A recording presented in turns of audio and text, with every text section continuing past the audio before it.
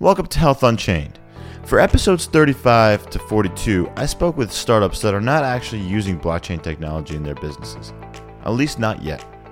These are health technology companies that are part of the Mass Challenge Health Tech competition or were previously involved in a Startup Accelerator program. On June 25, 2019, I attended the impressive 2019 Mass Challenge Health Tech Finale event in Boston, where I met with these entrepreneurs and we discussed their businesses and their health industry insights. We also scratched the surface of how distributed ledger technology could potentially provide additional value to their users. I had a great time at this event and would like to thank the entire Mass Challenge staff for the awesome opportunity and their great hospitality. You're all doing great work supporting innovation in the healthcare space. I'm looking forward to seeing more blockchain technology companies in your future health tech cohorts. Mass Challenge Health Tech brings a startup-friendly approach to accelerating the impact of digital health solutions. Applications for the 2020 program will open September 2019, with finalists chosen in December. The startup competition is from January to June 2020. Startups get free office space, more than $250,000 in equity-free prizes, structured goals and milestones management process help from a thriving community, and all startup finalists are matched with corporate champions who support the entrepreneurs throughout the entire process. 2019 champions include AARP, Accenture, Boston Children's Hospital, Cerner, Cisco, Humana, Massachusetts Health Policy Commission, Microsoft, Optum Ventures, Philips HealthWorks, Sanofi, Vertex, and over a dozen more. This is such a great opportunity. I encourage you, if you believe that you have a startup in the healthcare space, you should apply to Mass Challenge Health Tech this year. And finally, one announcement for my listeners. If you are new to the healthcare blockchain space, you should check out the show notes for a link to a Udemy course for non-technical healthcare professionals. Don't hesitate to sign up. There is real value in understanding blockchain's potential impact in healthcare. You can even use my special discount promo code DOGUM2019 for 75% off the regular price of the course. I truly enjoyed speaking to all the entrepreneurs at the Mass Challenge Health Tech Finale, and I hope that you enjoy my conversations too. All right. Hi, I'm here with Mike from The Mighty. Hey, Mike, could you quickly kind of just introduce yourself, your background, and describe your organization? Yes. So my name's Mike Porath. I am the founder and CEO of The Mighty. The Mighty is the world's largest health community. So it's a group of nearly 3 million people now who are sharing their experiences around facing any number of different health conditions and really helping each other more than anything else. So my background, I started the company about 5 years ago, but for most of my career, I was a journalist. So I worked at ABC News, NBC News, New York Times, and I think that, you know, what I got out of that, I'm kind of a natural storyteller. Like that was my main skill set, I think. And along the way, as I was growing my career professionally, I've got my wife and I have 3 kids and another on the way now. Our first child was diagnosed when she was a little over 2 with a very rare disease called Dup15q syndrome. And what that means for her is she's autistic. Most kids with this have seizures, all sorts of other things, major cognitive delays. And for my wife and me, what we, our experience was that we got the most help by connecting with other people. It wasn't reading, medical information on websites as much it was connecting with people that were also kind of dealing with a lot of the, these issues. We learned so much from those people.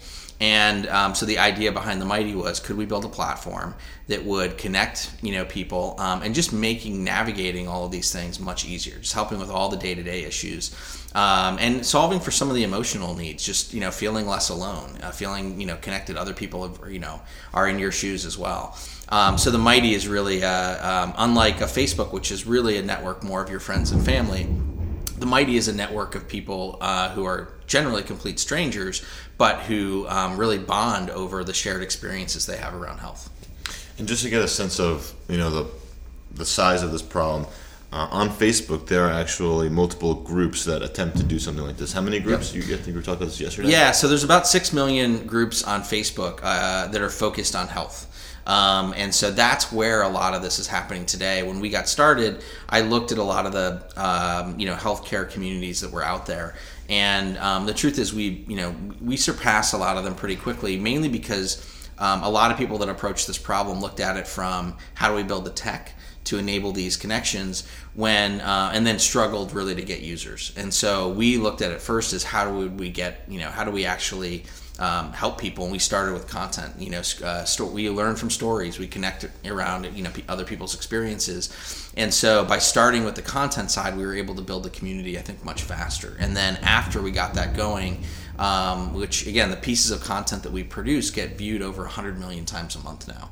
That's amazing. Yeah, so that once we got really that going and growing, then it was a matter of really investing in the technology side so that we could build a true platform where, essentially to us what that means is giving people the tools to do all the things that they want to do in terms of connecting with people, sharing their experiences, their stories, all of those things. And so for us, again, the stories helped build the community, and then we gave folks the tools by building the tech. And in the case of Facebook, I think, look, it's a platform that a couple billion people are on, and so it's a natural place for people to talk about these other issues. I think there's obviously a lot of privacy concerns with what's happening on Facebook right now, and it's also it's a place where, again, most people are used to sharing their fun vacation photos or this awesome dinner that I ate. Most people are sharing their best stuff on Facebook. And with the Mighty, I think we've really built a very safe and trusted community where you can share the hard stuff, and you can be anonymous, and you don't have to use your real name. You can talk about issues that you may not want to talk about with your friends and family and those kinds of things. So we're adding people. Every minute we add new people joining the community, starting to post, and that's all happening organically. So it's clearly a need is out there beyond what Facebook and others have done so far. That's really interesting that you're also allowing people to post anonymously. I think that's allows them to be more free and able to express themselves without feeling like they're going to be judged. And that's really important for people dealing with illnesses that are not common, and they may not even understand what's going on to themselves. So that's a really great feature to have. How many users do you currently have, and what's your monthly levels of active users? Yeah, so we have it's close to 3 million members of the community, and so we look at metrics a couple different ways. One is just how many times is the content that's being produced actually viewed across not just the Mighty, but we work with hundreds of nonprofit organizations. We work we distribute our content across other social networking sites like a Facebook or Pinterest or Twitter, and then we work with dozens of media companies like Huffington Post, Time, Yahoo, that syndicate some of the content that gets it out there. So all of that gives us a reach of that content's being viewed about 100 million times a month. And then we have that's kind of, if you think about it as like a bullseye, that's kind of the outer edges, right? And then as you get into the sweet spot of the bullseye, it's really the folks who are super active in the community. So we have about again close to 3 million members who have actually signed up. They said who they are, what conditions they face. Most people will put in 3 or 4 different conditions. It's not always like I just have diabetes and that's all I care about. It's generally that you care about some other things too. It could be, and it doesn't have to be a health condition. It could be parenting. It could be things outside of just a disease state. And they let us know, are they a patient, are they a caregiver, are they a healthcare provider, and so they give us the kind of information that helps us give them content that's going to be most meaningful to them and helpful to them. And then I'd say the sweet spot of the target, you really get down to the bullseye, is the people who are posting frequently. So we now have the average person who downloads our app, for instance, if they post once, they're coming back over 30 times a month. And so they're really involved and engaged in the community. Yeah, and so that's really what's key. So that because those people are helping, they're either asking questions, right, and getting people to respond, or they're responding to other folks. And if the community members are not engaged, none of this works. Right, and so we really depend on those, that cohort of folks who are super active, just to become, just more and more involved. And I mean, if you look at, let's say, stats of other social networking platforms on LinkedIn, I've heard that it's roughly 3% of the entire LinkedIn community creates all the content. right? And so right now for us, it's about 25% of our community is creating content. So we're very happy actually that there's that many people. Like generally, if you sign up, you are pretty active and you want to be a part of it. People seem to like the platform in that case, and they find it useful and valuable. That's really great. You mentioned that there are different like conditions that patients might have, and they might subscribe to those communities specifically. How many conditions are on the platform currently? So there's over 900 right now that are conditions, but we've actually branched off from just thinking about conditions to thinking about communities. Our fastest growing communities are actually not condition specific, meaning something like we have a community called 52 Small Things, and it's literally, the idea was how do we help people set and achieve goals, anything to do with their health. And it's like once a week, 52. Exactly. Yeah. So it's just a matter of like people, we suggest some goals. They can also just set their own. For some people, their goal may be, getting out and running and exercising. Others could be, we've had people say, I want to take a shower every day this week. Like that is their goal. And the rest of the community is supportive of them. So in a case like 52 Small Things, it doesn't matter if you're dealing with a mental health issue or a chronic pain issue or a rare disease. It's more about like how can we be helpful to each other. Then another big one is check in with me, and it's just folks who they're either there to ask questions or just kind of they want support. And then there's a lot of people who join and actually just give support. And so some of those communities are actually growing much faster than just ones that are, call it just anxiety or rheumatoid arthritis or breast cancer or, a very specific condition. And so now we have about 25,000 different hashtags, which are the way we kind of build communities that are active and being used across the 3 million or so members. So you started the company about 5 years ago, you said, and I'm sure it's grown since then, obviously. How many employees do you currently have? We have a little less than 50 now, people on the team. And we have an office in New York, or we have folks in New York, folks in LA, and then about a third of the team actually works remotely. So we've actually hired from the community. So our disability editor has cerebral palsy. Like it's hard to run the disability community unless you're really personally invested in it and understand it, can be very empathetic of that community. Our rare disease editor was the first person in the world to get gene therapy, right? Our moderator, who helps make this a really safe and secure, trustworthy community, has spina bifida, has a son with spina bifida.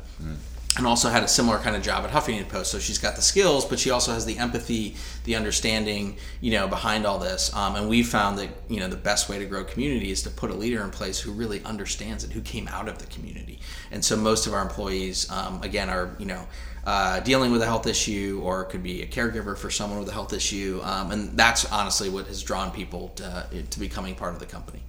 No, that sounds great. You have these passionate people, and they already have the skills, so it seems like a perfect fit to be working at the Mighty. Really cool.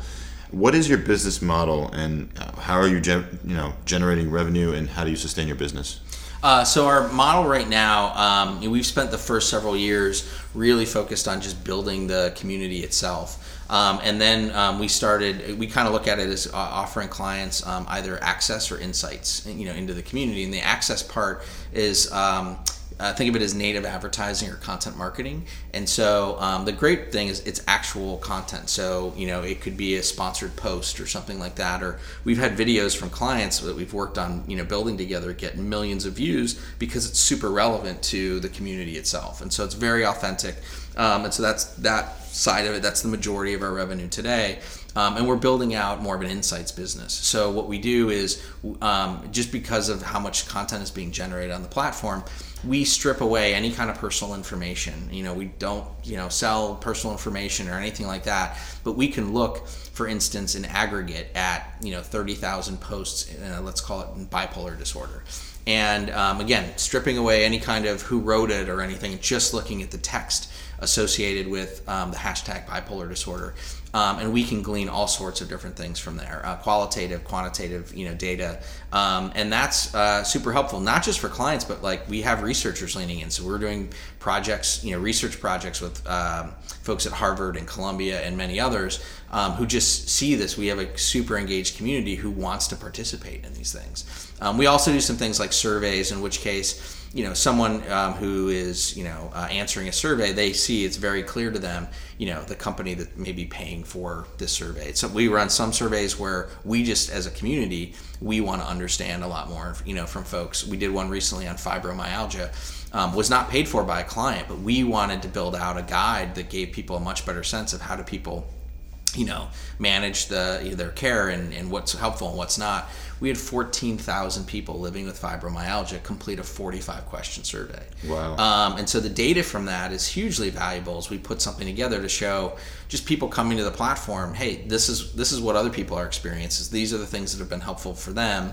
And we also had 7 doctors who care for patients with fibromyalgia review all of that before we publish it. So it actually, the last thing we want to do is put out information that just may not be appropriate, for other people. So it's, crowdsourcing a lot of this, but also, having this, kind of covering it with doctors who care for patients like this, to kind of review that to make sure the information we're putting out is good and actually helpful to people. That's super interesting. I just had a thought about like clinical trials and post phase 3 trials and thinking about real world evidence. Mm-hmm. And you have, I'm sure, patients or users on your platform that have said, I've started taking this medicine, I'm feeling this way. So this is like really gold for pharmaceutical companies and those researchers. So yeah, I mean, when we talk about like healthcare data, and I mean it's everywhere. It's obviously people talk about EMRs, and I mean the watch that I'm wearing is tracking healthcare data,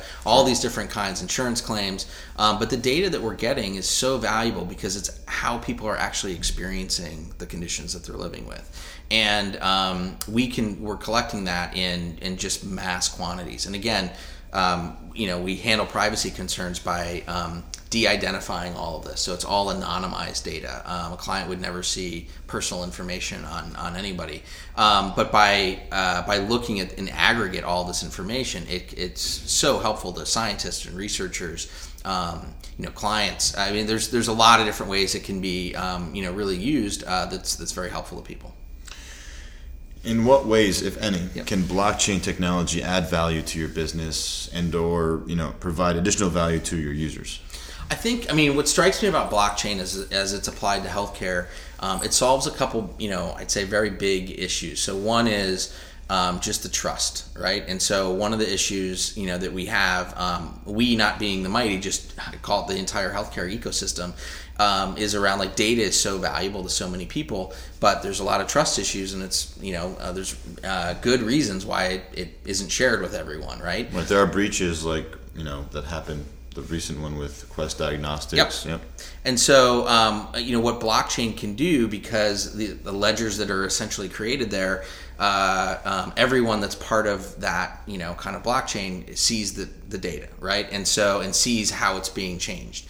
And so that makes it much more secure in terms of it's harder to, go in and change something and do something that would, again, it prevents more breaches. And I think it also builds trust because, just all the transparency issues that are apparent in it. You're seeing, I think what's exciting is where in the past you have a lot of different companies who didn't want to work together. They're competitive in some way. Now they're actually collaborating around blockchain, right? And so at the end of the day, like that is really valuable for patients, sure, right? Because like we want this information shared with the appropriate people that will end up with our, with people being served better. And I think the fact that you see all these different organizations collaborating around blockchain, I think the end result is going to be much better for people. Right.